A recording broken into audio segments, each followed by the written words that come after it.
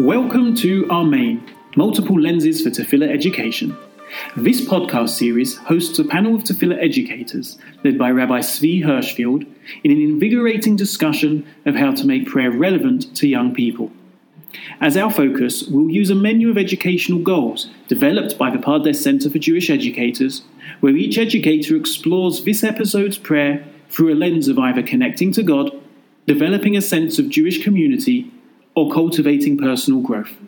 We hope this podcast challenges you to improve tefillah education, and let us say, hello everyone, Amen. And welcome to another episode of Amen. Amen. Amen. A podcast that develops different lenses into tefillah education. Today our focus is on the last three brachot, the last three blessings of the Shemona Esrei, of the Amidah. And we are joined quite literally by the A-team. We have Rabbi Alex Israel, who in addition to being an outstanding and well-known teacher of Tanakh and other areas of Jewish studies, here at Pardes is Director of Continuing Education and the summer program here at Pardes. And we are also joined by, again with an A, Aviva Lauer, who is the head of the Pardes Center for Jewish Educators, PCJE, over here at Pardes. And they both have exciting things to share with us today about one or all three of the last three brachot of the Shemona Esrei. So I'd like to begin with you, Alex. Wait, and you are? Oh, I'm sorry. I am Zvi Hirschfield. I'm the one who's always here, and I continue to be so until Ruvain dismisses me and finds a better moderator. So I would like us to begin with my friend, neighbor, and colleague, Rabbi and teacher, Rabbi Alex Israel. Alex, what do you have for us? So when I look at the last three brachot of the Shemona Esrei, of the standing prayer, I want to focus in on two of them. The first is Modim, where we offer thanks. And I really find, as somebody who prays myself, and when I'm thinking about this, I really take this as an opportunity to connect with God about concepts of gratitude. The text here talks about that you are God, but it talks about all the things it does for us. Al nishmotenu hapkudat, for our souls, which you have given us, our lives. And I find myself frequently when I talk about that, it does say that our lives who you have deposited with us, but sometimes I find myself actually thinking about other lives which have been deposited to me, in other words, my children's lives, and thinking that thanking God for those things, and also for the wonders and goodnesses, which, and here it says, Shebachol 8, at every moment, Erev, Avokev, Tzaharayim. And it's this notion of gratitude, thankfulness, awareness, mindfulness about all the blessings that we have in our lives. And one of the activities I sometimes like to do when I talk about this theme with students is simply to get everybody to take a blank piece of paper and say, set your phone for 3 minutes and just write all the things you're thankful for in the next 3 minutes. I generally find that it takes them a while to get going, but once they start going, 3 minutes is not long enough. And most of us don't say Modim over 3 minutes. We really have a huge number of blessings. We're very fortunate. And I look at Modim as a real opportunity to think about Hatov kilo chalu rachamecha, the goodness which never ends in our life, from our very health, from the very fact that we exist, all the people who we love and who love us, and all the good fortune that we have. So I'll start off by relating to this. Yeah, Aviva, did you want to jump in? Sure. If I'm thinking about what Alex has just talked about, from that it's he's talking about the tefillah through the lens of really our relationship to God, and using the words very specifically to reflect that. I'm thinking about this particular bracha in a lens of, in the sort of self-actualization or character development lens, which is so similar, but I think one can if you sort of spin it a little bit differently, it will it can affect a person in a different way, and depending on what you're hoping to teach your students, whether you're hoping to focus on strengthening their relationship to God and the greater world, or if you're hoping to have them work on their own personal growth, you can talk about this bracha in different ways. So Alex was talking about the idea of gratitude for everything that we have in our lives, or our students have in their lives, and that makes me think about the spin of not just gratitude, but graciousness. That this bracha is an opportunity for us to talk to our students or our participants or our children about being not just grateful, but gracious about things. Meaning, I think about it as, and you all can certainly jump in about your feelings about the difference or the similarity between those two, but when we're trying to inculcate gratitude, that's having people be thankful for things. And when we're trying to inculcate graciousness, it's almost like we're trying to get them to say aloud their appreciation, to sort of recognize it and not just think it in their head. And what I love about this bracha of Modim, in the first several words where we bow, we physically sort of bend ourselves over, that bending, that bowing, to me is almost like a physical embodiment of being gracious. We're saying words about being in a gracious way to God, and we're talking about being thankful for all the things that Alex mentioned, our lives, our souls, miracles, etc., all the good, big and small things that God does for us. And I love that physical embodiment of the gracious element of it, of I am prostrating myself in order to say, you have done good for me, and I really, really appreciate that. Let me just jump in here and say, I think that can be, if you're talking about self-actualization and what it actually does in our lives, we often talk about hitpalel as being what effect it has on the person who prays. Of course. And I think when we become thankful people, we also become kinder people. If we're aware of the thanks that we owe to God for giving us life and for sustaining us, maybe we're more likely to sustain others. If we count our blessings, we might well be able to be there as a blessing for others, and therefore there might be a sense of us, we stand up tall, but on the other hand we lower ourselves to God, but maybe we'll also sometimes be willing to bend ourselves to other people and not always see ourselves in the center. And once you start becoming grateful and realize it's not all me, I rely on a lot of other things which sort of hold me up, then maybe I understand that sometimes I need to be there for others as well. I think you're so right. I know that in my life, we are always asked to do things for other people.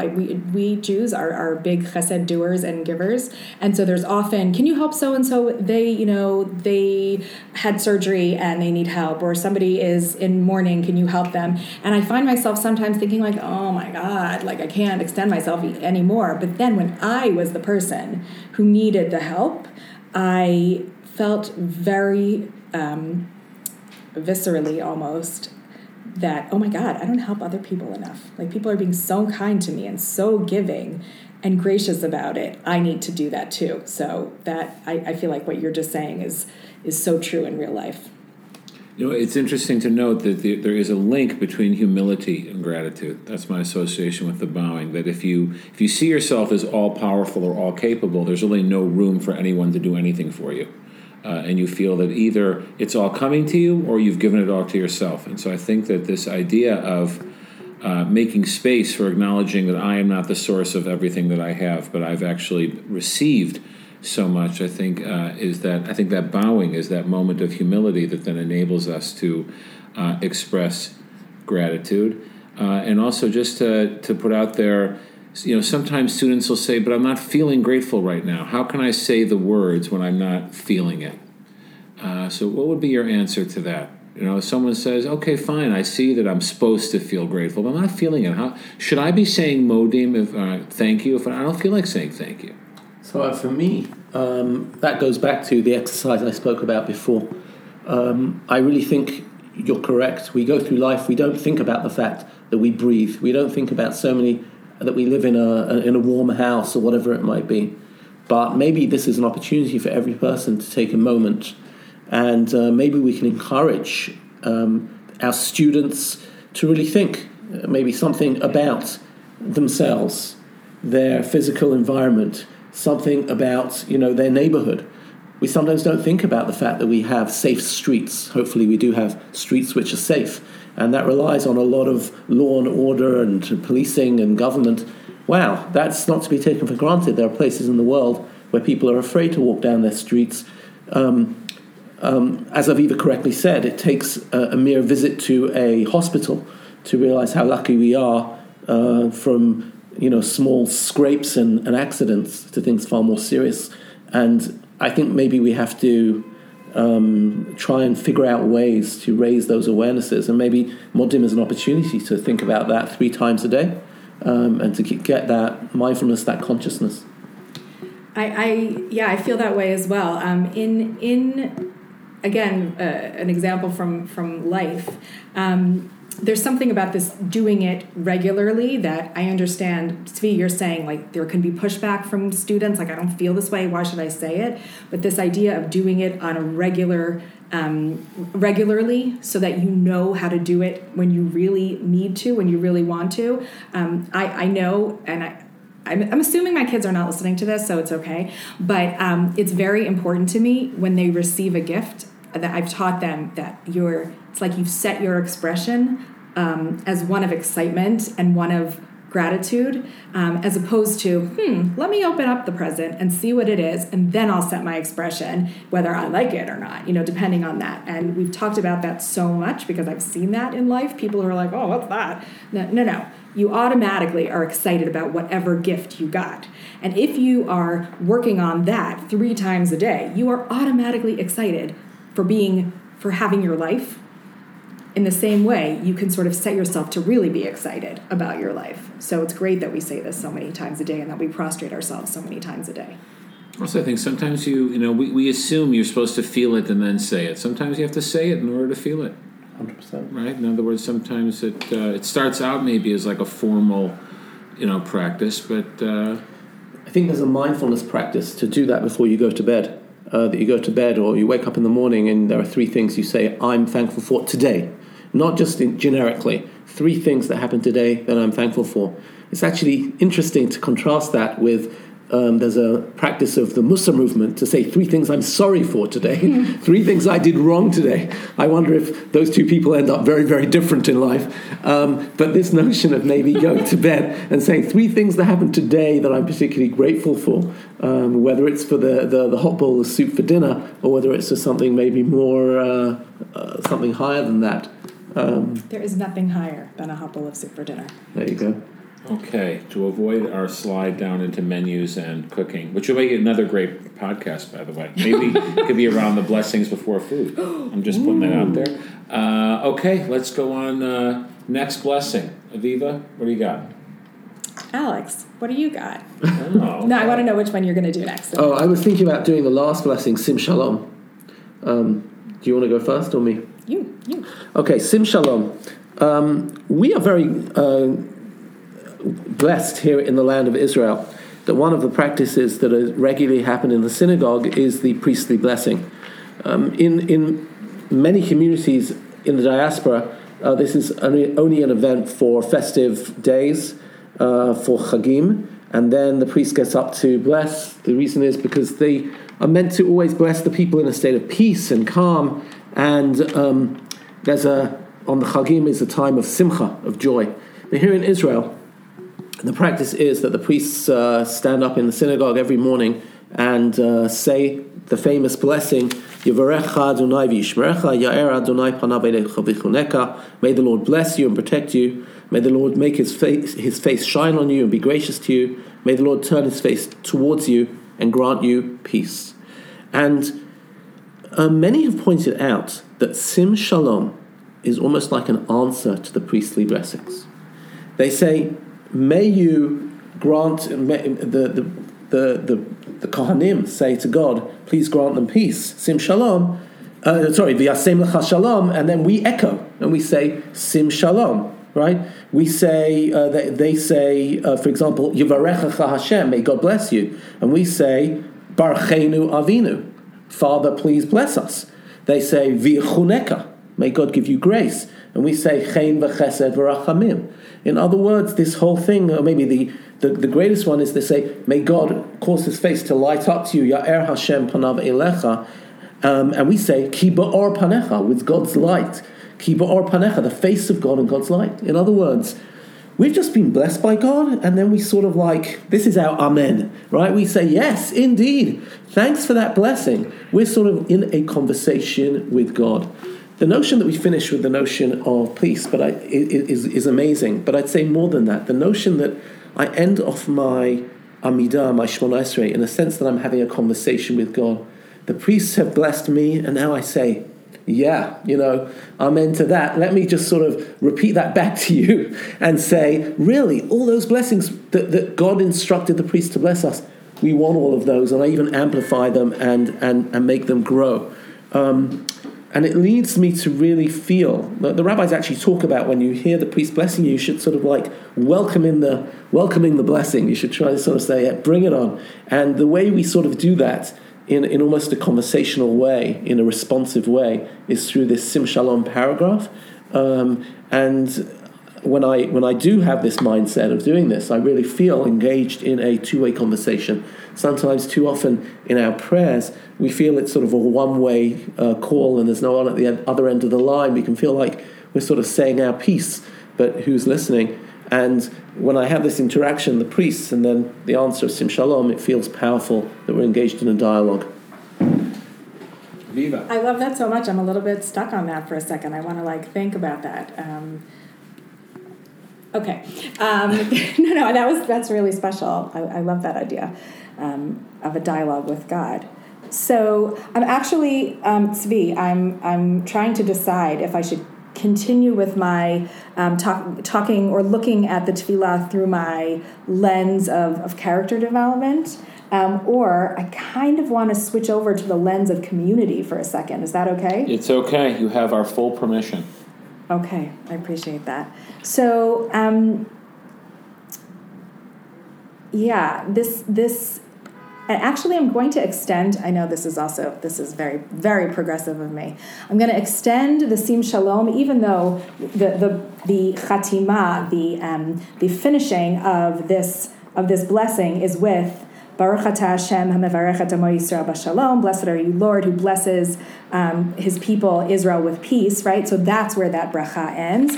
I want to extend this actually to the last piece. Is that all right? Of the Amidah.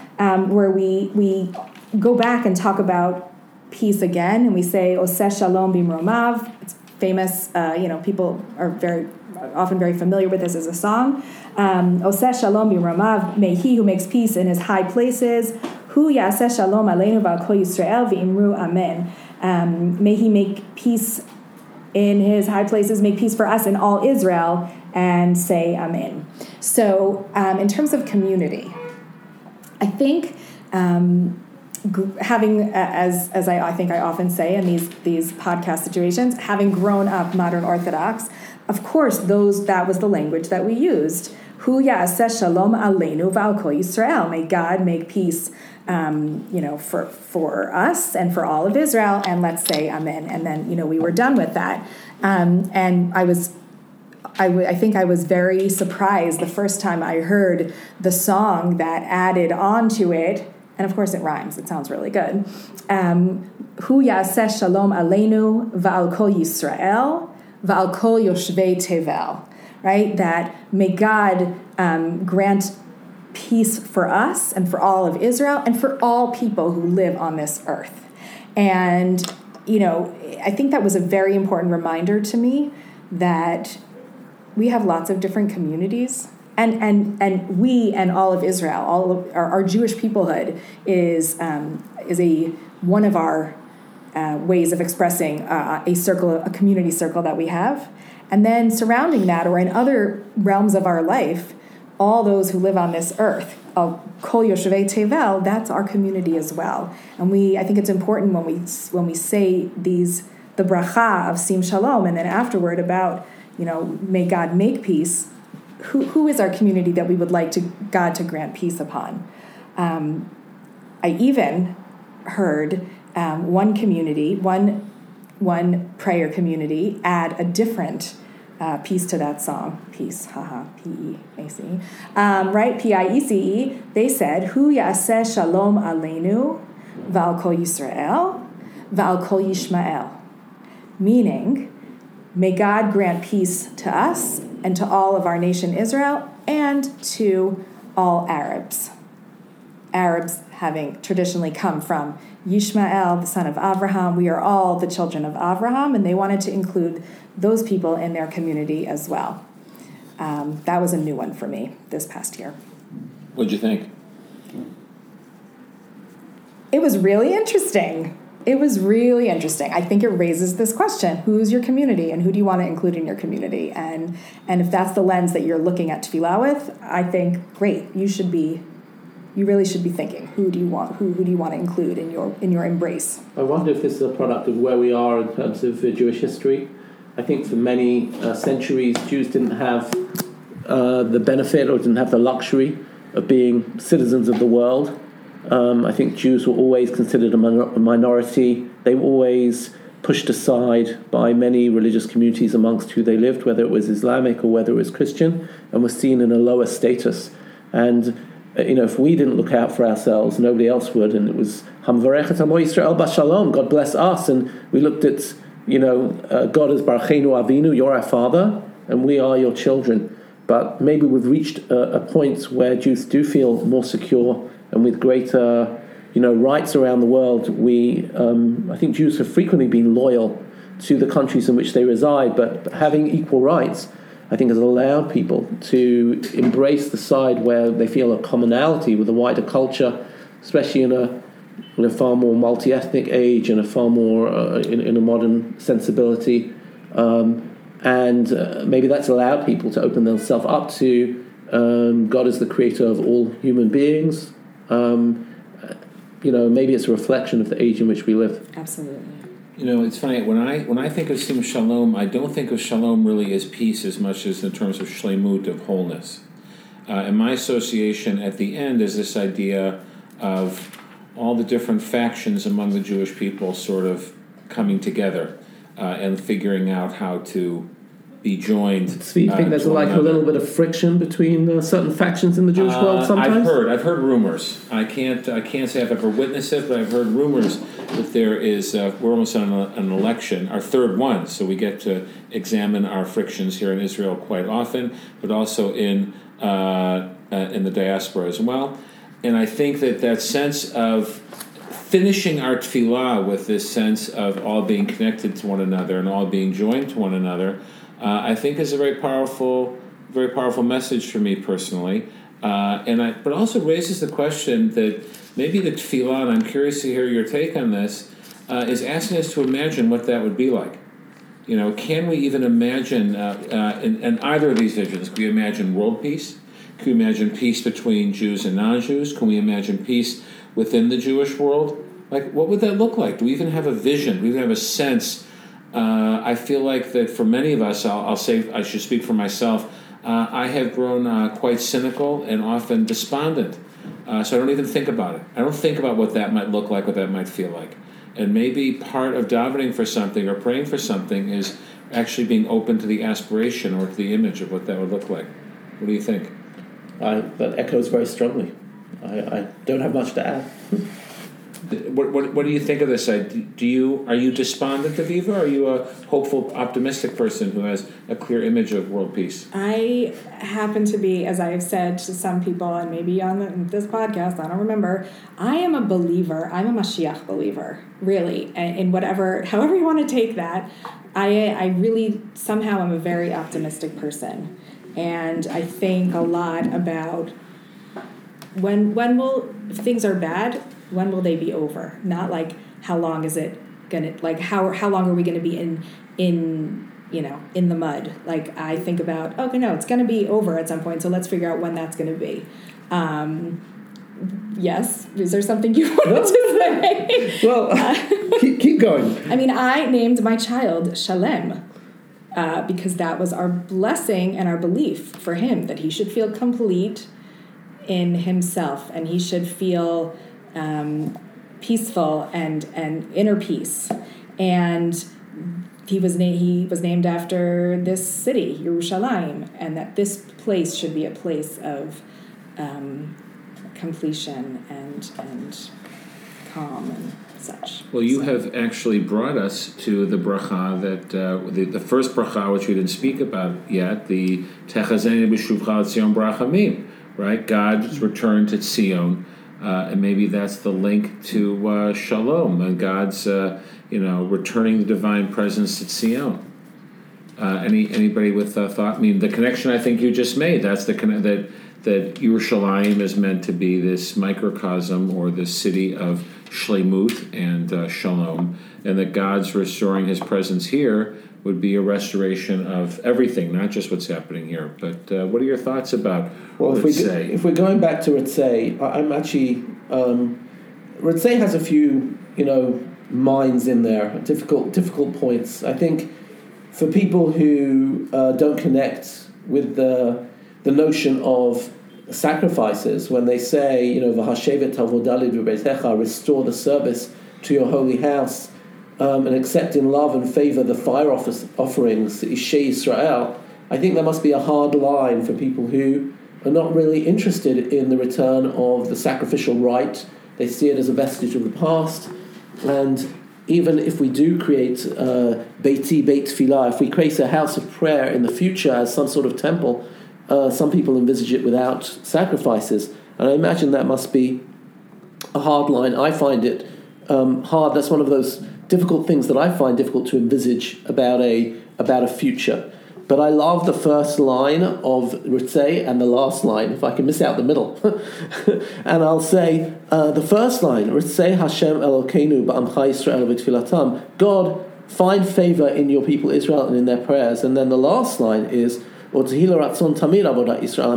our prayers always be l'ratzon, may be received gracefully by you. And I feel this once again gives me a great sense of intimacy, even say love. We're really asking when you have a stranger, you maybe hold them at arm's length, and it's difficult to necessarily build warmth towards them. You don't know them. You're not always receptive to ideas from foreigners or from people that you're, until you sort of are able to size them up. But when you have a dear friend, when you have somebody you care about, you're much more open to them. And we're asking for God to be open to us. I guess the ultimate sense is Hamachazir Shechinato L'Tzion, which is really a sense of consummating that relationship. God really coming back in almost a palpable sense to Zion and feeling God's presence here. But really, to my mind, Ritzei is really about that intimacy between God and Israel, that openness, the warmth, the ability to be able to God to receive us, to open His arms to us. Sorry to use such physical depictions of God, but that's the way I imagine these words in almost human terms when I'm really thinking about God, greeting us with that sort of love and openness. I'm also thinking a lot about the word Ritzei, or that shoresh, that root that comes, it's three times. Yeah, so 3 times I think in this, or 4 times in this bracha. Yeah, and I'm going to go back to that self-actualization, personal growth lens, because I really do feel that tefillah for some people is a really important resource to fulfill their emotional and existential needs. And so focusing on the word ritzei or ratzon, I was trying to think about, God, as you're talking about, Alex, God, find favor, find favor with us, like us, accept our contributions, accept us. And it makes me think a lot about this idea of being accepted, acceptedness, that's something that we really, as human beings, we need and we long for. And especially, kids in school that's something that's so important. Critical. And if you're thinking, maybe this is a time in tefillah that kids can be thinking about that issue, who do I want to be accepted by? Who do I really need to be accepted by? And who can I just sort of let it go. Sometimes we do that. Sometimes we need you to say, okay, that person is not somebody who's going to accept me or find favor for me in their eyes. It's a little bit of a clumsy language thing, but and maybe who can we accept, right? Sometimes, for sure. Do we have the awareness at whatever level of school that we're excluding somebody? Could we, right. include somebody else when we go to a movie on Saturday night? Include somebody else in what we're playing? Yeah. So those are really very powerful. I would just say for me that the idea of this ask that we should witness God's return. Like for me, it kind of sums up the challenge in tefillah, this feeling that we're saying words, but who's listening, right? Like you mentioned before, the one-way conversation, the sense of, it's almost like imagine you're talking to a friend, but there's no response on the other end. You just have to hope that your words are going through and that someone's listening. And I feel like this request that, God, let me see that you're there. I just want that experience of knowing that you're hearing, seeing me, with me. And I think that it's a very powerful request, and it becomes concretized in this idea of, God's return to Jerusalem and Yerushalayim and to the Beit HaMikdash. So the Beit HaMikdash was meant to be this very physical, open reminder. That's God's house, so that means God lives here, and that means that God's accessible to me.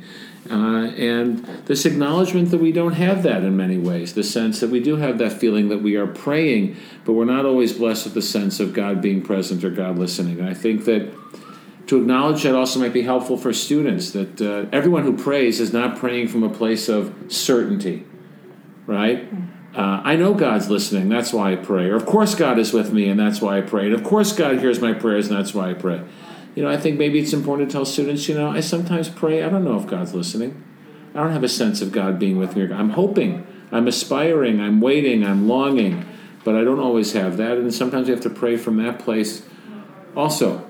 Sometimes we get the blessing of praying in the light, and sometimes we have to pray when it's dark.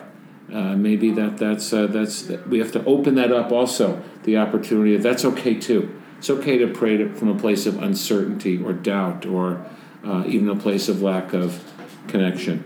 I think that's such an important point when we're talking about the Shemona Esrei as a whole.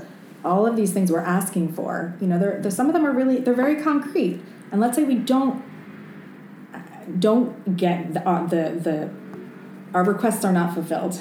Our requests that we're saying 3 times a day. Let's say they're not fulfilled. I think your point is really important. We're still asking and we're not sure, and like you said, we sometimes are going to be praying, oftentimes going to be praying from a place of darkness.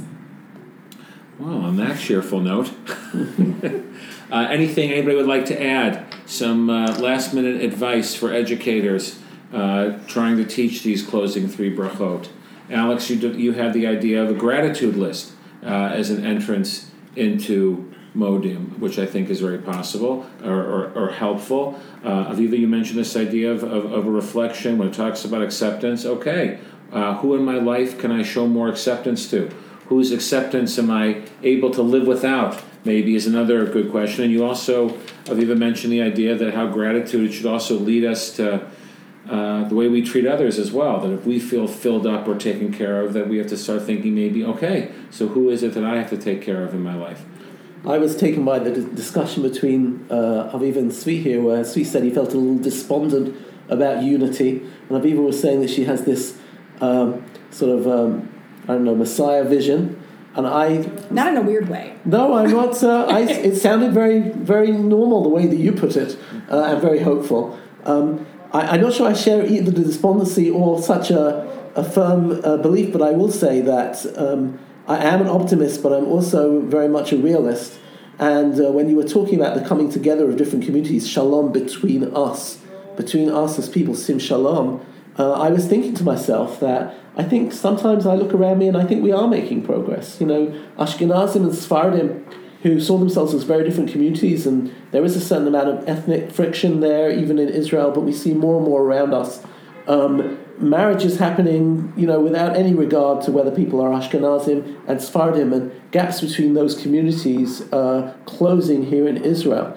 And therefore, I certainly see optimism even on the ground in certain areas of shalom between communities here in Israel. And I wonder whether that's another exercise that we could do when we're talking about Sim Shalom, and chart areas in which we feel that shalom is maybe, a little bit beyond the rainbow, but the areas where we think there are shaloms that we can, which are within our reach, and use that as an exercise about, how do we make a shalom? There might be shaloms which are sort of, a messianic vision, but there could be shaloms, all sorts of alliances and bridges that can be made, which are actually not so, they're just right round the corner. They're just a few steps away. And I wonder, it might be between, 10th grade and 11th grade. No, I think that's a great point, that teachers in schools and in classrooms, don't be afraid to identify where shalom is missing and how you could work to change it. Right, that part of tefillah, I think, is thinking aspirationally and not being stuck in my own personal, the Tzvi Hirschfield defeatism and despondency, but to absorb a little of the A-team's hopefulness and optimism, because without that, then I think that if tefillah can instill that in us, the sense that things can improve and can get better, that leads to very positive action, which I think is very much what we're about. So we're going to wrap things up here. Reuven gave me the universal fingers, moving in a circle, which means to wrap things up. So I'm going to listen to Reuven, as I often do. So I want to thank our outstanding A-team, Rabbi Alex Israel and Aviva Lauer, for being here and sharing their insights and wisdom about the closing 3 brachot of Shemona Esrei. Hopefully all of you out there learned something, gain something both for yourselves personally and for your students. And we look forward to learning more about Tefillah with you in the future. Thank you for listening. For our database of Tefillah resources and to learn more about Tefillah goals, go to tefillah, TEFILAH.pardes.org. And for more great podcasts, visit elmad, ELMAD.pardes.org. See you next time.